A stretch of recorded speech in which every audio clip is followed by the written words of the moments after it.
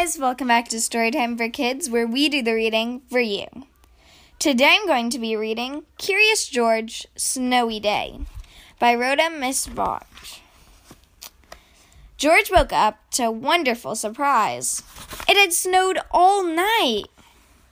George was curious about all that clean white snow. Maybe he could build something out of it. "You go outside, George," said the man with the yellow hat.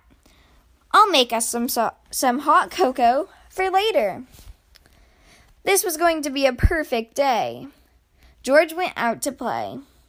Uh-oh, he sank right into the fluffy powder.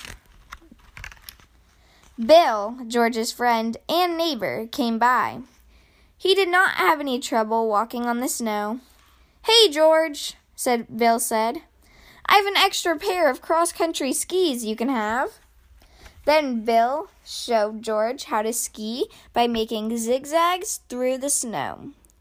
George could not wait to try it for himself. With skis, George could stay on top of the snow, and he followed Bill uphill. Suddenly, they heard a noise. "Oink, oink, oink!" Bill said, "I'm going to find out what that is. You wait here." George waited on the top of the hill in the cold. His house looked so small and warm. George wanted to get home for hot cocoa. Was Bill coming back? "Hey, George," Bill shouted from the bottom of the hill. "I couldn't find whatever made that sound, but I have to head home now. Keep the skis and have fun." So George did, for a while.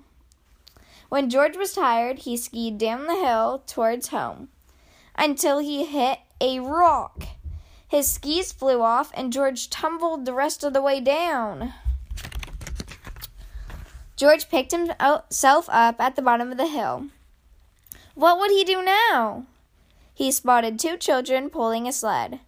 They were walking on the snow, but they did not have skis. How did they do it? It had to be those white, flat shoes they wore. "Vinny, I think he likes our snowshoes," the girl said. George nodded. "Vicky and I live on the other side of the hill," said Vinny. "If you come with us, we'll lend you our snowshoes and so you can get home too. Climb aboard the sled." It was so fun to sail down another hill, but now George was even farther from his house.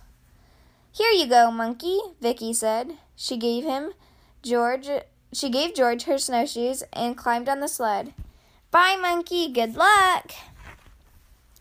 George began his long journey home. He was cold and tired, and climbing up the hill was hard work. The thought of a nice steaming cup of cocoa kept him going. Oink! George looked up. There was that noise again. He decided to follow it. A cold, lost pig! What was he doing here all by himself? And how would George rescue the poor pig?